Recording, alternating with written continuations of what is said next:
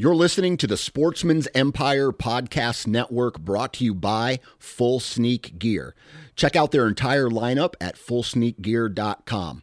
Also be sure to check out our entire stable of podcasts at sportsmansempire.com.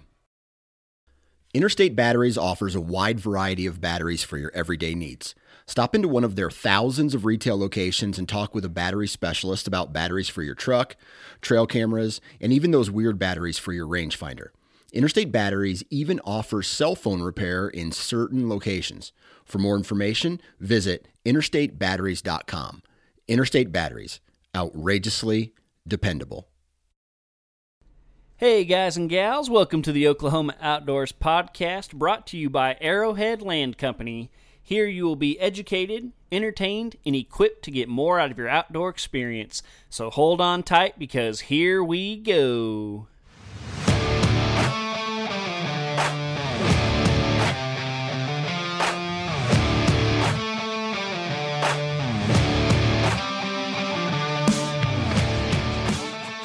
What's going on, ladies and gentlemen? Welcome to the Oklahoma Outdoors Podcast. I am your host, John Hudspeth, and welcome back. I guess I should be welcoming back myself. This is the first time I've sat down to record a podcast in like 2 or 3 weeks because of my trip and pre-recorded episodes and all that good stuff. So, I'm getting back in the saddle. So things are a little bit rough this week. It's just because I'm trying to knock the dust off. It's been a little while. But anyway, thank you guys for being here and listening to me talk into this microphone every week and just ramble on and try to educate and entertain you guys. So I feel like I should have, all these huge updates and stuff, but, really all the updates I have for you guys are just what the episode is going to be. I'm going to be talking about my Iowa trip, or really I should say my rutcation, because I also, threw Texas in there for a day. So rutcation really, but obviously the main focus being my Iowa trip, where I hunted a full 6 days and spent more time in a tree stand than I ever have in my entire life.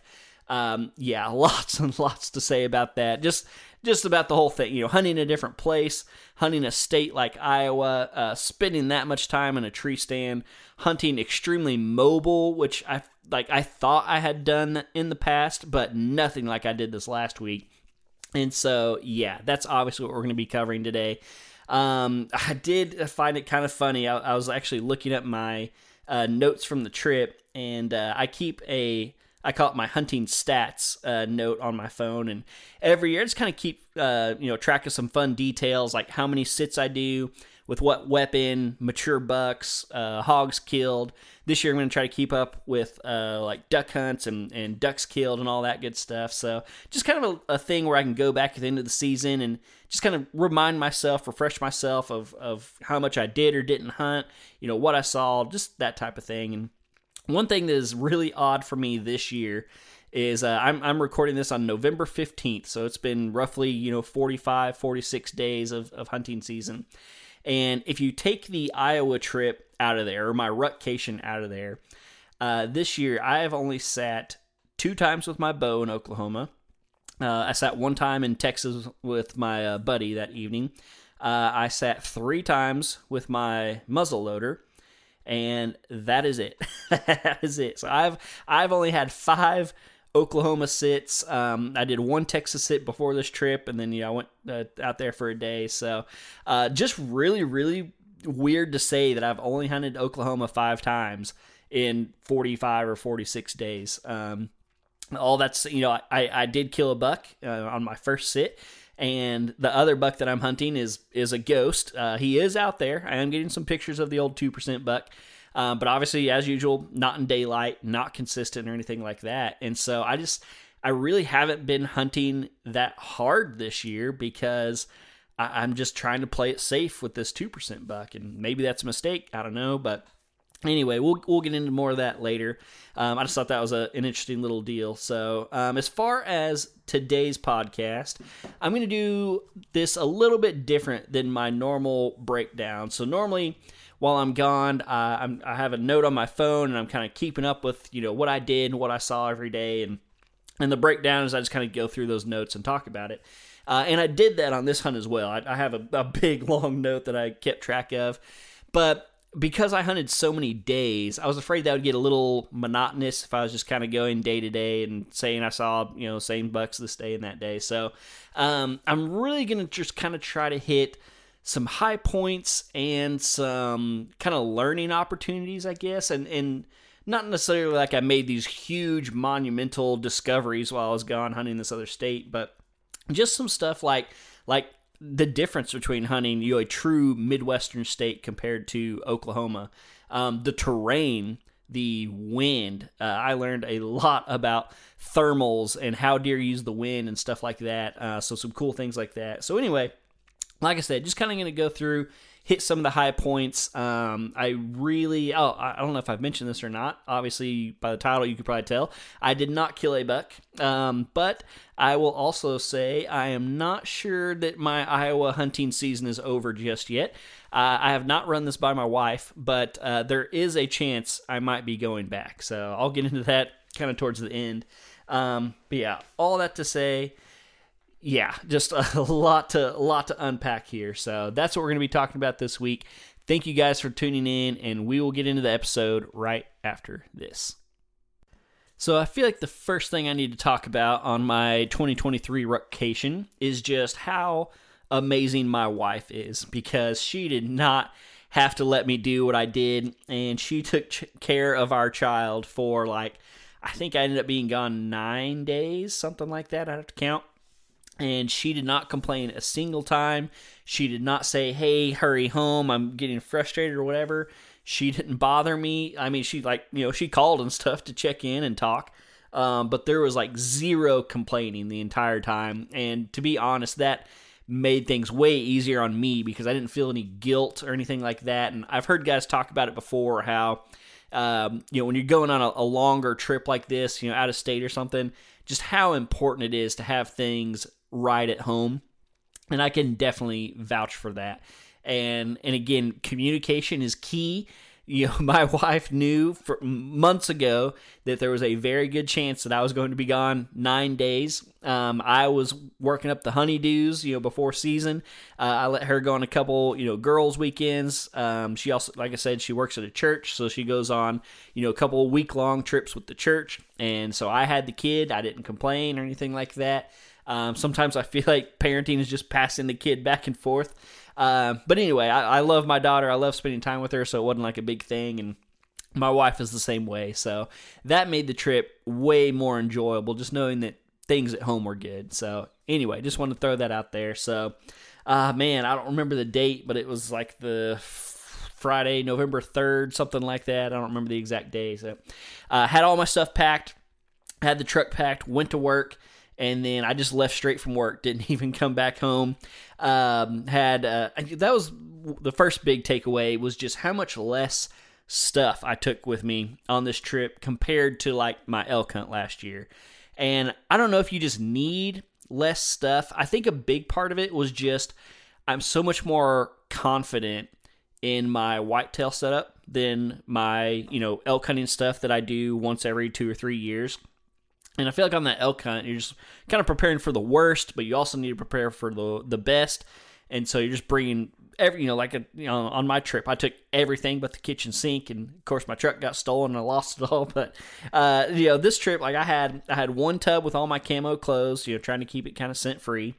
I had 2 other tubs with just kind of random stuff like boots, hand warmers, calls, that type of stuff. And then I had my suitcase, my bow, and a few odd and end things in the truck, tree stand, my tree saddle. But I shocked myself with how little stuff that I brought. So anyway, just thought that was one interesting point. So headed out to Texas, met up with my buddies. There was 4 of us out there, and we had a great time. Obviously, always do. Went to Texas Roadhouse for dinner. Got out there to the ranch. We had to put together a few things for Randy, like some chairs. He had bought a bench for the Ranger because it's just a 1-row Ranger. So we put together a bench to go in the back so you have another row of seats. So, of course, as usual, ended up not getting to bed till about midnight. Woke up at 4:45, 5 a.m., whatever it was. Made a quick breakfast and headed out. And I've talked about it before, but this is the way that, this place and most of those big ranches in West Texas and a lot in western Oklahoma too. But you essentially have like your ranch road that cuts through the property. And then just ever so often, you have like a blind and a feeder. And this is brush country, mesquites everywhere. Like if you don't clear the mesquites with a dozer, you can't see. Like that's just kind of the long and short of it. You're hunting feeders because that's about the only opportunity you have to see something. So basically you drive down the road. Every time you come to a blind, somebody hops out, and you just keep going. The last person parks, hunts, and then you just do it in reverse at the end of the hunt. So I actually got dropped off first. And the guy who was going to the end, he had actually already killed a buck out there during archery season. And so he was kind of hunting pigs, looking for some does or something. And that's part of the reason he kind of went the furthest. And then my buddy Kelly was next, and then I was first. Randy actually went to a different property. He has a big deer over there that he was after. And that place he takes a little bit more seriously. He doesn't just let us go run willy-nilly out there. But anyway, so there was a good 11 point that they had been seeing at the spot that I was hunting. And but most of his, I think he has like 6 setups out there. All of them have a cell cam on them, but I think 4 out of the 6, the raccoons had pushed the cell cam down to where it was just like staring at the ground. And so at most of the spots, we hadn't gotten any intel on like the last week, so it was somewhat kind of shooting at the hip. But anyway, had a great morning hunt. I ended up seeing like 7 or 8 deer. My buddy Kelly shot a really nice buck that he, honestly, he was much nicer than we thought. We thought he was about a 130-inch deer looking at the pictures, and when he actually got him killed, man, he was wide. I think he ended up being 22 or 23 inches wide, 9 point. His longest tine was only like 9 inches or something, but he had some mass, some width, decent, length throughout. So anyway, just ended up being a lot nicer buck than most of us thought it was going to be. So most of the day we kind of spent taking care of his deer, getting it out and cleaned up and everything. Watched some college football. Went back for the evening hunt and kind of more of the same. And I was itching because I'd talked to Randy and been talking about my route and wanting to prioritize Iowa. And so he even told me, he's like, man, you need to leave Friday night. You don't need to wait until Saturday. I'm sorry, you need to leave Saturday night, not wait till Sunday. Because I really wanted to get to Iowa before it got dark so I could look around. I had never stepped foot on the property or anything like that. And then one of the other guys that was there, Casey, he had to work Sunday also, so he was going to have to leave Saturday night. So anyway, hunted Sunday evening. I was being probably pickier than I should have because I was about to leave. And, like if I would have shot something, it definitely would have slowed me down. And so I actually saw a pretty decent 8 point that under normal circumstances I might would have shot, but just trying to get on the road, he wasn't quite worth the hassle. So that was pretty much the Texas hunt. Kelly got a buck. Randy ended up not seeing the one he was after. I didn't see the 11 point, and that was pretty much it for Texas. So we got back to the house. I packed everything up, threw it in the truck, and just took off. Funnily enough, I made it to Oklahoma City that night. And so after being gone, not quite 36 hours, 30 hours, something like that, I ended up staying at a hotel in Oklahoma City. Anyway, I actually carried everything that was in the back of my pickup, and plus my bow. I put on a little luggage carrier and carried it into my room because I wasn't going to have another, elk hunt fiasco. So took it into the room, slept a little bit, woke up at, like 7. I think I got to the hotel like midnight, 12:30 or something like that. And, I was in a hurry, but I knew I was going to be up super early the next morning. So I wanted to sleep a little bit. And so I ended up getting like 6 hours of sleep that night, something like that. And, pretty much just woke up and took off for Iowa. And so, I was, texting the guy I was hunting with, and I'll go ahead and say his first name, Darren. I'm going to, just out of respect for him, I'm not going to talk about, his land and stuff too much. I don't really care if y'all know where I went because it takes a lot of points to get there, but I do want to be respectful of him. But so anyway, talking to Darren, and he was wanting to take his son hunting because they've been farming hard. It was Sunday now. He doesn't work on Sunday. And so he was texting me a pin of a stand that he thought would be good. He sent me his address, so I knew which farm, but I'd already been looking at it on Onyx and everything, and just talking to him a little bit more, and I already knew that he was going to let me have basically free reign of the land he has at his house, and then one other farm that he owned outright. He has access to a lot more land than that, but a lot of it is like family land that he owns with his, dad and brothers and stuff like that. And basically, they have people that hunt, they hunt and everything. But he was nice enough to basically give me all the stuff that he personally owned, to myself, essentially. So yeah, I was as excited as could be. Man, driving through northern Oklahoma and then into Kansas and then into Missouri, and like the closer I get, the more I'm just drooling. Like it looks so deery. It's November. I'm passing so many other people with like ATV, like people you just obviously know are going hunting also. And so get into Missouri and then eventually cross into Iowa, and I'm just drooling. And it's like, I think I ended up getting there about 3:30, which was perfect. I would have loved to have been there a little earlier, but I think the sleep was worth it. And so get there, and I don't even get to see him. He's already hunting with his son. But I knew where to go, so I go and I pull out into the pasture, and he had warned me that he, had several stands that I was welcome to hunt, but, he didn't know what kind of condition they were in. He hadn't checked the straps or anything like that.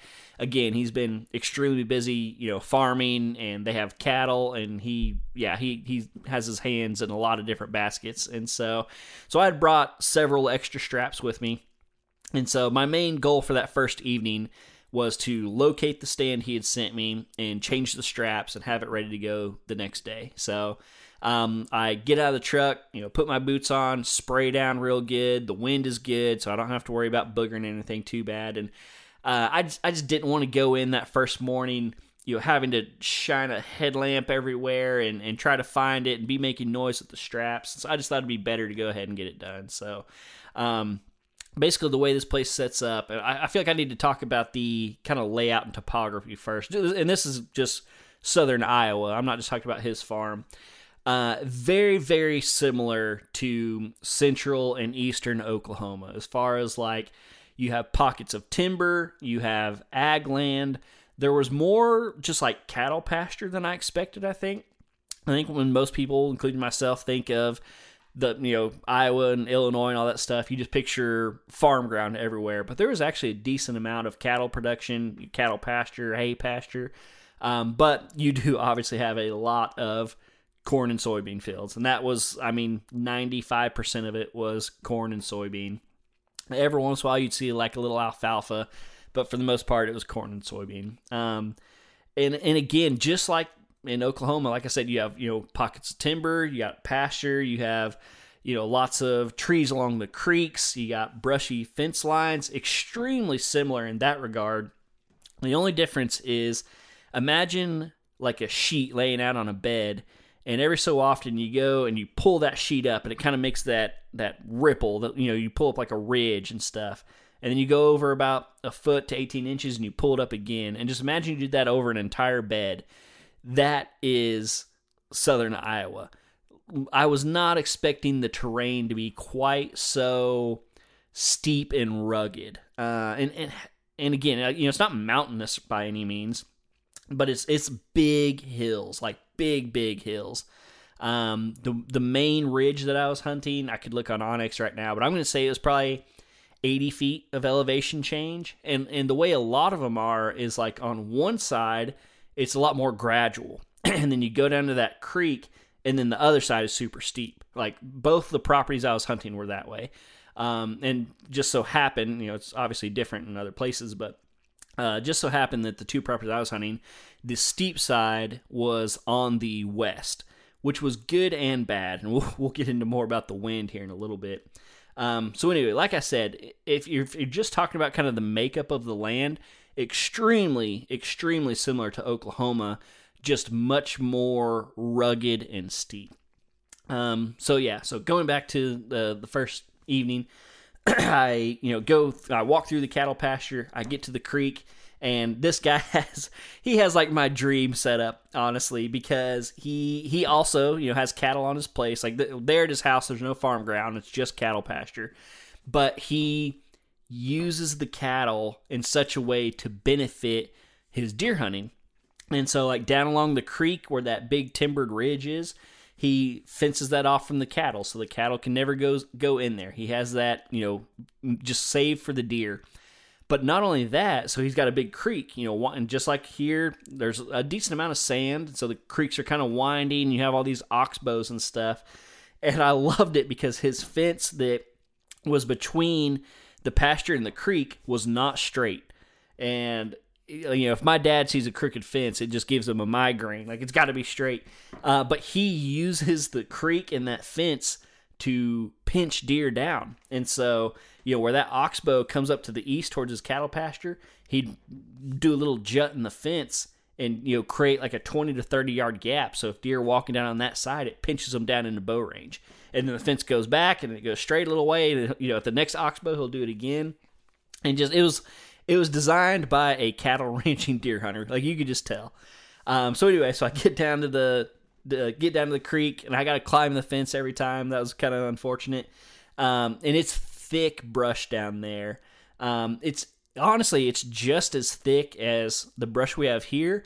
There just weren't as many thorns. That was kind of good. You had some thorns, but you didn't have near as many greenbriers and whatever, those just vines with big thorns on them. Like I said, you had some. They do have a lot of the little, like, sticky seeds, not like stickers where it's real pointy, but the stuff that sticks to your clothes, that was pretty annoying. But anyway, so I'm like hands above my head, working my way through this brush, looking around, and I have a pin that he had sent me, so I'm just kind of working my way through. I finally see the stand, and I was thanking, God, that I had brought all these extra straps, because all the straps on these stands were in pretty bad condition. And so most of the stands, I ended up using at least 3. I would put 2 new ones on the stand and at least 1 new one on the ladder going up. One thing that I noticed right off were the stands were really high. And I came to find out why. I kind of figured it out later, but my first thought was like, holy cow, that thing is up there. And so I climb up, change the straps up and everything, and I didn't want to do any more. I wanted to do more scouting, but I was going to give it at least one hunt, because again, it's kind of getting later. I knew the deer could be moving, and so I just wanted to get them changed, locate the stand, and get out of there. So I do that. I change the straps. I put a pull-up rope on it and everything, and and I had a camera with me, and my cameras ended up not working out. I took 2 Tacticams, cell cameras, and I was thinking even if even if I don't have service, they still normally work as a regular cam. Well, apparently both the cameras I brought got damaged in the tub that I had them in. I didn't take good enough care of them, and I guess I messed up the antenna port from the YouTubing and reading online. I think I messed up the antenna port. Well, when you flip that camera on, because the antenna port was messed up, it would never register. And so not only did it not have service, basically the camera wouldn't come on to even take pictures because that port was messed up. And so I had brought 2 cameras with me, but those cameras ended up not working at all. But I didn't know that at the time. So I brought 1 camera with me. And so I walked up the creek just a little bit, like maybe 40 yards or something, found a good trail, and I'm setting up the camera, and I'm waiting on it. Excuse me. I'm waiting on it to come on and try to find service. And I look across the creek, and I can see a buck pushing 2 or 3 does over there. So now I'm really excited. So camera, I get the red light or whatever. I'm like, okay, no service, not a big deal, or at least I thought it wasn't a big deal. And back out, go to the truck and go to the motel and just kind of get settled in. Quick story about the motel. Midwestern people are some of the nicest people you will ever meet. And I know I'm a Southerner and I'm saying that, but I kid you not, I walk into the motel lobby and this sweet old lady is just so happy to see me, and she's she's giving me the layout of the town. She's telling me all the restaurants, what time they're open till. She's like, if you're wanting a burger, go to this place. If you're wanting something a little different, go to this place. I sign in and everything. She gets all my information. She's like, the key's in the room. We leave the doors unlocked. Just go in there and, grab the key off the desk when you leave, which I thought was pretty awesome. I felt very, very safe. So yeah, anyway, just a quick little story about the motel. So go to bed. wake up day one, I get into that stand, and as the sun is coming up, like, I just can't help but smile. It was literally like something you see on television. And like, they film a lot of television shows within just a couple miles of this place I was hunting. The Lindsays from the Lindsay Way are close by. The Kiskies are not too far away. Like, I was in the heart of good deer area. And I'll talk about that a little bit more in a second. But so that first hunt, it was kind of slow, but I guess I should expect it. Again, I had done zero scouting, never stepped foot on the property, was basically just kind of having to take the landowner's word that this was a decent spot. I did see a buck, but the buck I saw was actually across the creek where I'd seen the deer, the evening before. And so I hunted till about 10. Like, I wanted to give it a good shot. But I purposely climbed down a little bit early, and I'm saying early in quotes because 10 isn't necessarily early. But I knew I wasn't going to do like an all-day sit that first day because I did want to do some scouting. And even though I knew I was going to, spread some scent and stuff like that, I just thought, because I had so many days, and I ran this by a few other people, and they all kind of agreed with me. Because I had so many days, I thought it was more valuable to get a little boots on the ground and learn the area instead of just trying to stay completely out and guess. And so climbed down, and basically I just walked down the creek on one side. I found a couple scrapes, found a lot of good trails, and then crossed the creek and came back on the other side. And I quickly realized that I needed to be on the other side of the creek, on the west side where the ridge was. There was just, undoubtedly more deer sign over there, more trails, more heavily used trails. One thing on the trails that I learned is the trails there were much more trustworthy because they don't have as many big critters as we do. Like, a lot of these places, especially on like the farm ground, they don't have cows that are there, making trails everywhere. They don't have 200 and 300 pound hogs using these trails everywhere. Like, usually if you found a trail, it was a deer trail. Not to say that, coyotes and other stuff wasn't using it, but they just don't have many other heavy things that are wearing these trails down. And so if you found like a heavily used trail, like, it was worth setting up on. And I know that kind of sounds like an oxymoron here, but I feel like here, different places I've hunted, and even on public land, like, I've sat on what I would have thought is like a heavy trail and not seen a deer all day. If you had a heavy trail there, you were gonna see a deer. And I have a story from the second day that really makes that evident. I'll go ahead and say it. So on the second day, he had another farm that I had permission on.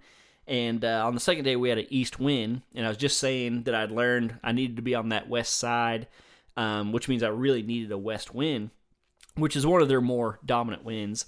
But on the second day, we had an east wind. So I went to the other property that evening, and I was walking in. I got completely blind. He didn't tell me where anything was. He just said, "Hey, here's this property. Go for it." So I picked a spot that I thought looked good for an east wind, and I'm trying to figure out how close to the creek, and there were some beans and stuff. And I found there was 3, pretty good trails. And so I went past the first trail and set up to where I could shoot to the other 2. And I figured, if something went behind me on the other trail, I could get a shot. Well, once I got up in my stand, I was kind of looking at the trails again, and I realized that the trail that I had walked over and past, where my wind was kind of blowing to, was way more worn down than the other 2. And gosh, 90%. I saw a lot of deer that evening. I saw like 10 or 12 deer that evening, and 90% of them at least came down that more worn down trail, including a very mature buck. He was an older, like 8-point, heavy, not a big, like, high scoring deer, but very mature. So anyway, all that to say, the trails were a lot more reliable there. I honestly didn't find many like good scrapes. I didn't find any what I would say were fresh rubs. I found some old rubs. There were tons of little bitty scrapes, like dinner plate size. And I watched several does and even young bucks make some little scrapes. But as far as like a scrape that you're like, oh, I might want to hunt over this, I'm going to say I found 3 the whole time I was there, on 2 different properties and walking around quite a bit. So I expected to see more deer sign in general. But there's definitely, like, again, going back, like, I quickly learned that the trails are what you needed to look for, and it paid off pretty good for me. Man, what else do I want to talk about here? I guess I should just go into the deer themselves. I saw deer every day. I had deer in bow range every day, pretty much every sit. So that very first sit I was talking about, I only saw the one deer across the creek. I did my first little bit of scouting, and basically from that point on, like that first evening until I left, I could have shot at least a deer every day. Most days on average, I would say I had 3 to 5 different bucks within bow range. I would say, I don't know about countless, but several does. I think I kept track for a while, but eventually I just lost track. I would say I had 25 to 30 different bucks in bow range. I'm talking 30 and under, several at like 10 to 14 yards. I rattled in 3 or 4 different deer under 20 yards. They were just like, I wasn't finding the mature deer. I wouldn't say quickly, about midweek, I figured out that my blessing was also my curse. Like, I had access to this amazing southern Iowa private land, 2 different farms, but because of that, I also felt like I didn't necessarily have the freedom to just shoot whatever I wanted. And this guy is super nice, and he told me, treat it like your own. Like, he pointed out one deer. He asked me not to kill one deer that was I think a 3-year-old. But other than that, I don't think he would have cared. But like the second evening, right before dark, I rattled, and I had this buck come charging in. He came to like 8 yards maybe, and I kid you not, he was probably a 130-inch 2-year-old 11-point. Like, if I was on public land, like, I would have been very tempted, but just I kept reversing the roles, and I was like, man, if this guy came down to my place in Oklahoma and shot my stud 11-point 2-year-old, like, I'm a nice guy, I wouldn't like fight him or anything, but it would kind of make me upset, like, that's not the deer you want them to shoot. And so I just kind of put that same mentality on for me. And so, like, I kind of made a decision for myself that I was not going to shoot one of his, stud up-and-comers. Like, I was only going to shoot a mature deer, which kind of stinks. But at the same time, like, that's why you go to Iowa also. And, if day 4 would have come around and I would have killed, like, a decent 3-year-old or something, sure, I would have filled a tag, but I honestly, like, I don't think I would have been happy with that deer, knowing that I could have gotten something better, and that there were much better around, and I saw some of those too. We'll talk about that in a second. So day 2 and 3, I was getting lots of action. I was learning a lot, lots of different bucks in bow range. But it was very warm for up there. Like, most of those evenings, I was going in a t-shirt, and I'd be sweating, by the time I got my stand set up and everything. Usually I'd have to put like a sweatshirt, maybe my coat on, by the time the sun went down. But for up there, it was oddly warm. And I think that kind of led to a lot of what I was not seeing. And it was really confirmed, especially towards the end of the week. I got to, again, I had the landowner, I met his brother, I met 1 or 2 of his friends. I was talking to guys at the motel and the gas stations and stuff, and everybody was kind of saying the same thing. Like, it just was not a very intense rut. And I think a lot of that had to do with the weather. Towards the end of the week, we had a little cold front. I had a little bit of action. But overall, like, I think the coldest morning I had was maybe 29 degrees, which sounds cold. But, like, up there in Iowa where they hit negative 30, like, 29 degrees is just not, like, cold. And so, yeah, I wasn't the only one struggling, I guess, to say, and I know that kind of sounds like an excuse, but, yeah, it sounded like nobody was really having any luck. So, what else do I want to hit out? I do want to talk about the good deer that I saw. So it would have been on Thursday, so my 4th day of hunting. The landowner sent me a picture from one of his cell cams at like 3 a.m. that this 10 point that he was really hoping I could shoot had been in the area. And so I went back to the first farm and went in the morning, and there was another one of his tree stands that was preset, but I had to change the straps out on. Sorry, I'm going to pause and back up just a little bit. I want to talk about, before I talk about the good deer, I want to talk about being mobile and doing all the setup and stuff. So I pretty much set up and took down at least one setup a day. I think there were 2 days where like I set up a stand in the morning, left it, and came back and hunted in the evening. But then after that hunt, tore it down. And even, I'm talking about like he had a couple preset stands that I hunted. I think I hunted 2 or 3 of his stands. But I mentioned the straps already. And so even when I hunted one of those, it wasn't like I could just walk in there and get in it. I had to put my harness and lineman's belt on and change the straps out and work on the ladder. A lot of them were kind of growing into the tree and they had like tilted. And so I was having to straighten them up, adjust the platforms, like pull them up. And so like, even when I was, quote, in a pre-hung set, I was still having to make adjustments. And I did not realize how cozy and comfortable I had it hunting my own private land, because that's one of my big things that I'm pretty anal about, is like having everything completely set up, ready to go, a month before the season starts, so that when it comes time to hunt, I don't have to mess with that. I don't have to risk spooking a deer. Like, I park my truck, I walk in, I climb up, and I'm ready to hunt. I don't have to mess with anything. And like I said before, pretty much every single hunt, I was having to mess with something. Either, hang a stand, hang my saddle, take a stand down, change the straps, adjust something. And so, and that, like, honestly, it took more of a toll on me than I realized. And kind of what brought that up is, this morning that I'm talking about, this morning hunt, I had gone in the evening before. I can't remember if I hunted that stand or I just hunted really close to it. Or maybe it was at lunch or something. I think that's what I think I was on my way to the evening hunt, and I went ahead and stopped by this stand to change the straps out. Well, when I changed the straps, I put one of the hooks too high and didn't realize it. And that morning, in the dark, when it's super early, deer about to start moving, I went to fold the seat down, and the seat wouldn't go all the way down because I'd put that hook too high. So even that morning, when I thought, like, just mentally in my head, I was like, sweet, all I have to do is go in there, climb in, and hunt.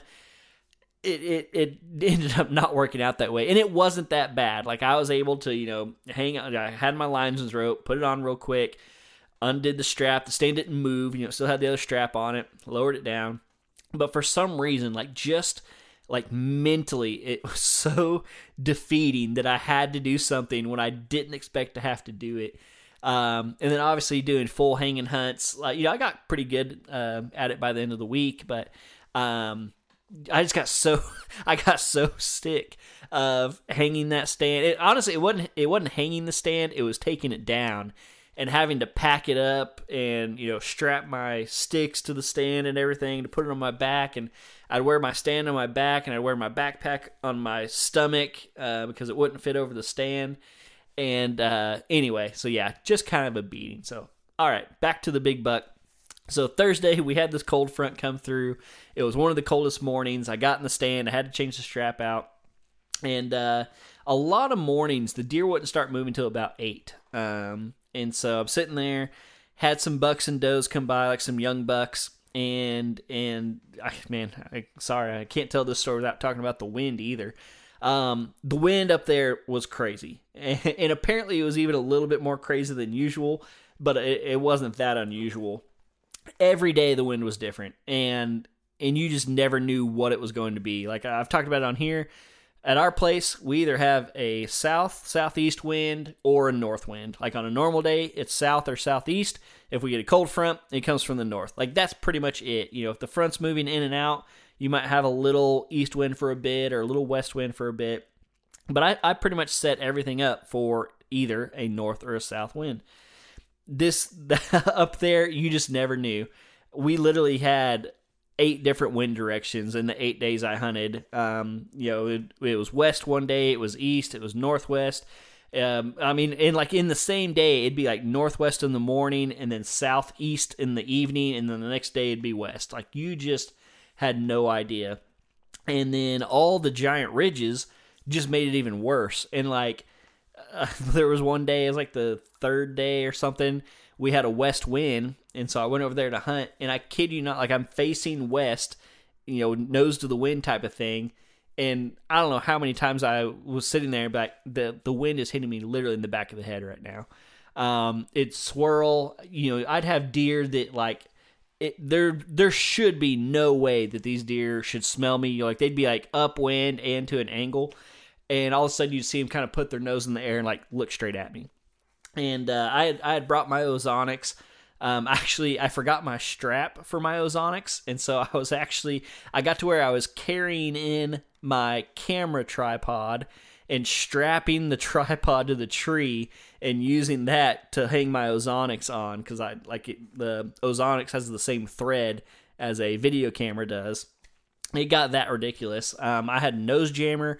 I'd never used nose jammer before. I'm a big proponent of it now. I think it worked really well. For those who don't know what that is, it's like an aerosol can, but instead of being a cover scent, it's like a supercharged scent, and it smells like vanilla. And the thinking behind it is basically that vanilla scent is so strong that they don't smell the human. And again, I kind of think it works. But I'd spray, and an hour or two later it'd kind of wear off. And so anyway, back to the story for the 3rd time. So sitting there, 8 o'clock, deer start moving. I had 2 does and 1 buck work by me already. And again, they'd put their nose in the air a little bit, maybe kind of look my direction, but they'd work through it.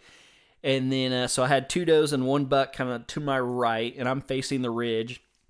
And then I'm still looking to the left, because pretty much all the deer had been coming from my left, the south. And I see movement, and I'm looking. I was like, all right, it's a small buck. And then I see something else move behind it. Can't see it really well, so I'll put my binoculars and realize very quickly that it's this 10-point that he had sent me pictures of. And this is probably, I'm going to say, 160-inch 10-point, wide, heavy, tall. And one thing about these deer, their body size, it wasn't quite as big as I imagined, but they were definitely bigger deer. A big buck where I'm at is 250 pounds. It's nothing for these deer there to get over 300 pounds. And so you kind of have to adjust your scale. But anyway, so this deer, he's coming in, and he's just coming straight for me. And I got my bow in hand, binoculars are up. I've already ranged all these different paths and stuff around me. And I kid you not, this joker turns, and he doesn't follow the trail in front of me. He literally turns to come straight at me. And he gets behind the only tree in this whole bottom that still had its leaves on. And all of a sudden he stops and basically just looks straight up at me. And he's at about 40 yards. I can see his face in his rack. Can't see his body because it's behind the tree. And I'm just dead still. And I really thought I was going to get a shot at him, because even though he was kind of on alert, I thought he was going to take a few more steps to kind of double check. Because again, he's technically not downwind of me. The wind is just swirling. And so I really thought he was going to come a little further to try to get a better scent, and I was going to be able to shoot him. But he didn't, of course. So he literally walked backwards 2 or 3 steps. I think he knew he could get behind that tree. But he didn't spook. He knew something was up, but he didn't spook. And he basically just did a big bubble around me. So he went up the ridge, worked in front of me, and then came back down to where those does and young bucks were. And so I'm watching him there. I, still got my bow. I'm thinking maybe he might chase one of them by me. But he honestly wasn't that interested in them. He didn't go up and nose them, try to scent check them really. He kind of just walked down there, looked at him for a second, and then took off and walked up the other ridge. So I'm watching him walk away, And I tried to grunt at him a time or two, didn't pay any attention to it, keeps walking off. And I'm like, man, I can't just let this deer go. Like, I got to try something. And I should have tried to snort wheeze. I didn't think about it at the time.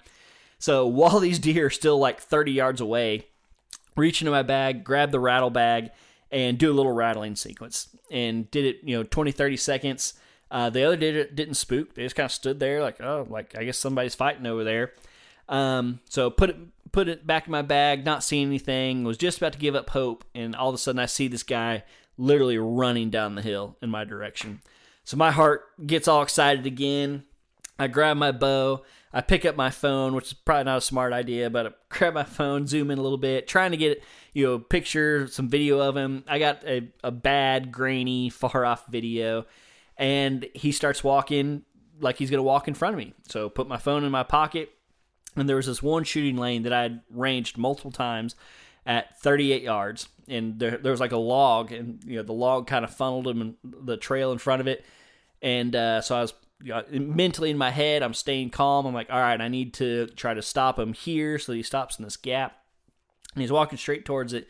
And then for seemingly no reason whatsoever, he's kind of veered to his right and started going up the ridge again. And he passed through one opening. I ranged the tree that he walked in front of at 51, so he was probably 48, something like that. But I would have had to stop him, and I'm just not going to take a 50-yard shot at a fully alert whitetail. I'm just not comfortable doing that. And so for a second time, I watched him walk out of my life. I tried to throw a grunt or two at him, but just like before, he just completely ignored it and went away. So yeah, but that was awesome. Saw a couple more deer. None of the other deer spooked or anything. And so now I'm thinking, again, I was in, one of the landowner stands. I was like, all right, he obviously knows that this stand is here. We got the picture of him the night before. I saw him twice this morning. Like, he's in this area. I just got to make a move. So that was the morning hunt. I go back to my truck, have lunch and everything. Bring in my lone wolf stand. Another thing on the mobile real quick. So I had my saddle and my stand. I found myself taking my stand in 9 times out of 10. I think I did 2 hunts out of my saddle. Just so much more comfortable, not that much more weight, not that much more trouble to put up. And when I was doing these like 4-hour long sits, just so much more comfortable than the saddle. If I was doing quicker hunts, not so close together, I definitely see the appeal of the saddle, and I will continue to use the saddle. But man, for these long rut hunts, me personally, you just can't beat a tree stand. So anyway, so I have my sticks and my lone wolf stand, and I just moved probably 50 yards to the south, the direction where all the deer had been coming from, because I realized they were following the base of the ridge, and then once they got to this certain point, then they'd kind of fuddle out into this bottom, and they were eating acorns and leaves and browse and stuff. But for some reason, they would always stay up against the ridge until they got to this point. And so I basically moved south enough to where I could shoot that trail, before they kind of broke out. So set the stand up and everything. That evening, it warmed up. Like, we had a nice cold morning, but it still warmed up that afternoon. And so I think I ended up seeing like 5 or 6 deer, but it was probably, I want to say I got in at like 2:30 that day, got set up. I think I saw a doe at like 3:15. So I'm just sitting there. It's pretty slow, and I catch movement to my left, and I look over, and I just see kind of a bigger body, like a bigger body than what I'd been seeing on most of these deer. So pull out my binoculars, and I see the body, can't see the rack. Starts walking, and it's pretty thick, so I'm looking for an opening, and finally this deer walks through an opening, and I realize it's an even bigger buck than the one that I had seen that morning. I'm pretty sure he was a 6x5, but his G2 on the 5 side was a split to make him basically a 6x6. And I'm going to say, I didn't get a real good look at him, but I know he was bigger than the first deer. I'm going to say he was probably a 170-inch deer, somewhere in there, pushing that. And this deer, I never really figured out what happened with this deer, because once again, he was further away and less quote unquote downwind than the big buck that morning. But he kind of went up the ridge about halfway, and he was looking down in that bottom. and I couldn't quite figure out if he was looking at me or if he was just trying to see if there was any deer down there that he'd need to go check out. Because, again, he was probably 80 yards away, kind of looking in my direction, but I was literally down in the bottom. And he ended up not coming down. He ended up just kind of working up the ridge. I tried to call him, no response whatsoever.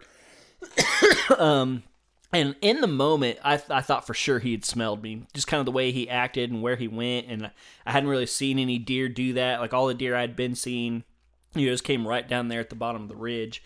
But I ended up and hunted. I went back the next morning and hunted that same stand, the one that I had hung.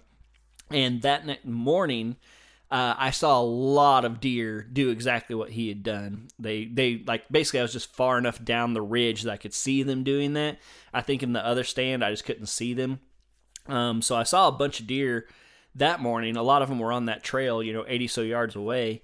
And so, but it again, like I honestly couldn't tell you if he smelt me or if that was just the trail he wanted to be on and I wasn't on it. So those were the two big deer that I saw. Friday, I ended up going, what did I do Friday? I think I hunted that property just in various other spots, on Friday, and then Saturday, my last day, I went back to the other property, just because I felt like I'd kind of been wearing that one out. I was basically just hunting along this creek. And so even though the property was like 120 acres, I was really only hunting about, 30 acres of that. And so I was trying to kind of bounce around. I was bouncing back and forth between the two properties.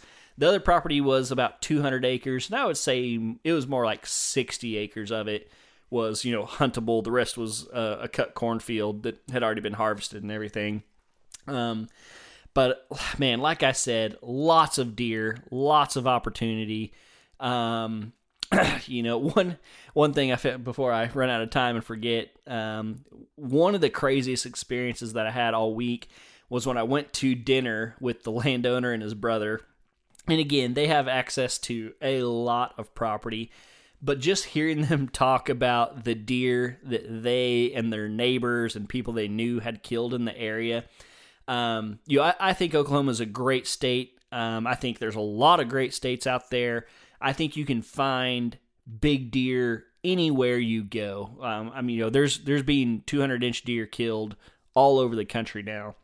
But the consistency and the size that these guys were talking about were on another level. We were looking at maps and stuff, and he's like, yeah, I killed my 216 here. I killed my 190 here. There was a guy paying for his food at the counter. He's like, oh, that's so-and-so. He used to work for Midwest Whitetail. He killed a 236 here.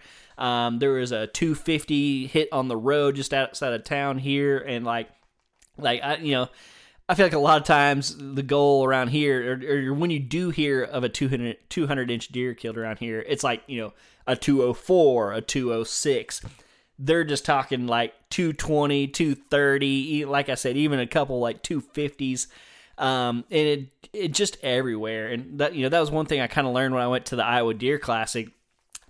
On average, most people are not killing year in and year out much better deer than, a lot of people in Oklahoma kill. They're killing a lot of 140s, 150s, 160s, but almost all of them also do have like a 212 that they killed, a couple years ago, or, maybe their buddy hit a 230 with their truck or something like that. And so it really was cool. And he took me to his, kind of trophy room in his house and got to see all his big deer. The craziest thing to me was just the mass. He had there was one spot where he had 5 bucks all lined up, and they weren't even his 5 biggest. If anything, they were kind of 5 of the smaller ones. And I think there was only one deer out of those 5 that I could wrap my fingers around the bases and touch. In fact, before I even saw those deer, when I was having dinner with him and his brother, that was one thing I'd kind of talked about. I was like, yeah, I feel like one of the big differences is the mass. And they asked me, they were just as curious about where I hunted as I was where they. We had a 45-minute talk about hogs. But anyway, they were asking me, like, what a good deer was, and I was like, I've been fortunate, and I've killed, some last couple of years I've killed some 150s and stuff, but I was like, man, we don't have mass, and I was like, I've never killed a deer that had bases over 5 inches, and they both like laughed out loud, like couldn't help themselves, like spit their drink out type laugh, and they like again, like that was almost unthinkable to them that I had never killed a deer with over 5-inch bases. So yeah, I mean, it was really cool. They weren't rude. They were the nicest guys in the world. It was just different. Like I told them, I was like, man, if you kill a really big deer down where we're at, a lot of times it's because of just length. Obviously, people have killed bigger mass deer. But again, on average, just because you got like a 14-inch G2 and 12-inch 3s or something like that, it's not because you have 9-inch mass measurements, at the base. So, man, what else? Super nice folks, super cool layout. My biggest challenge definitely on this trip was the weather. It was warm.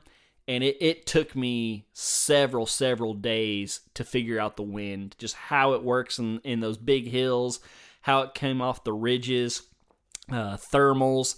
It was a big challenge, and I kind of knew that going in, but it was a much bigger challenge than I had anticipated. So I think I teased during my intro that my Iowa season might not be over. So the second property that I was hunting, he has a big bean field, and he just leaves it for the deer. He doesn't harvest them. And I had kind of already, when it got towards the end of the week and I was kind of losing some hope, I had kind of been thinking, like, what if I could come back late season? But I felt a little weird bringing it up. I wasn't sure how he felt about it. But before I left, when we were saying our goodbye, he was like, don't be afraid to come back. And he mentioned, he's like, man, I have this bean field. He's like, if we get a big heavy snow, I'll give you a call and you can come back and try again. So there is some hope. I'm not giving completely up on Iowa. There is a chance I could go back.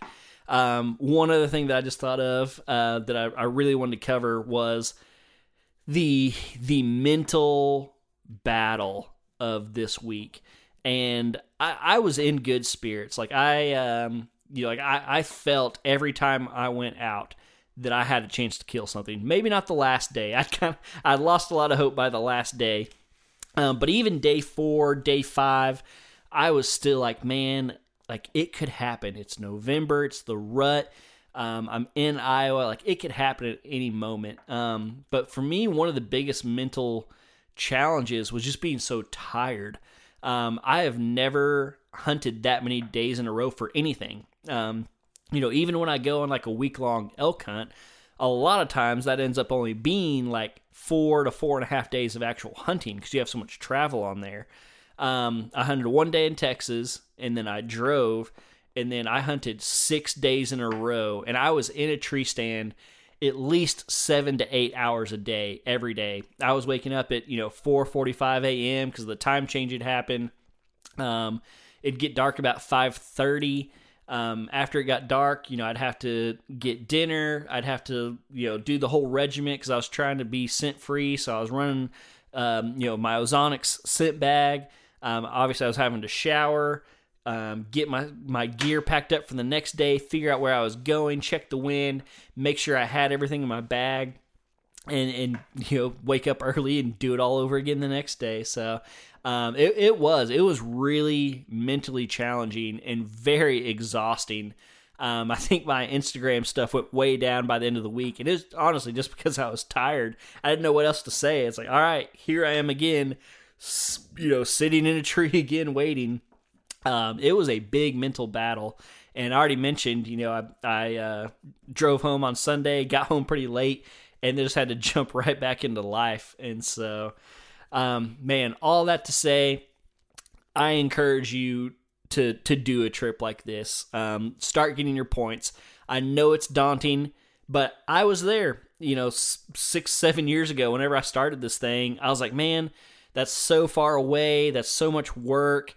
I don't even know where I'd go if I did draw the tag. all I can say is you might as well start now. The points are honestly not that expensive. It's $50 for a point in Iowa right now. And you don't have to save up for 5 or 6 years to go where I went. You can go to other parts of Iowa with like 2 to 3 points. If you go further west or north.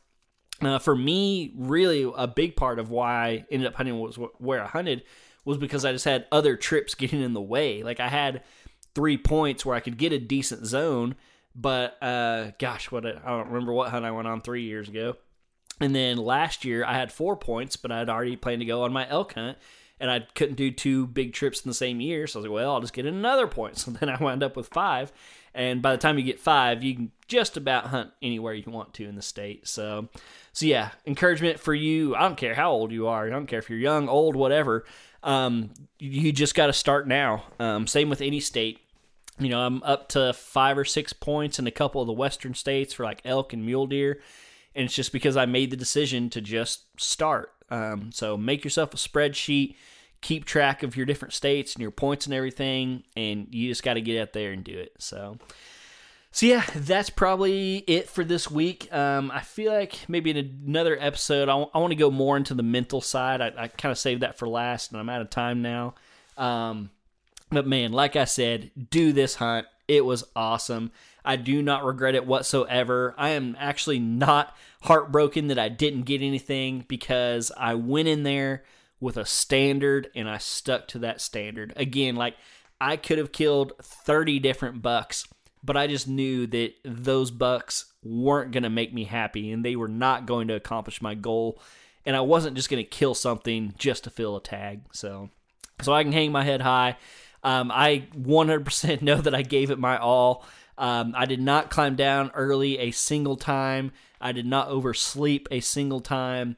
I spent so much time in a dang tree. It is just ridiculous. So feel good about the week. If you have any questions, reach out to me.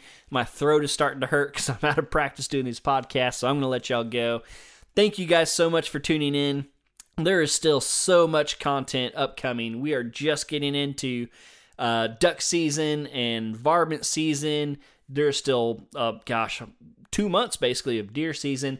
So a lot of stuff upcoming. Thank you guys for tuning in. I love you guys. And until next week, I will see y'all right back here on the Oklahoma Outdoors Podcast.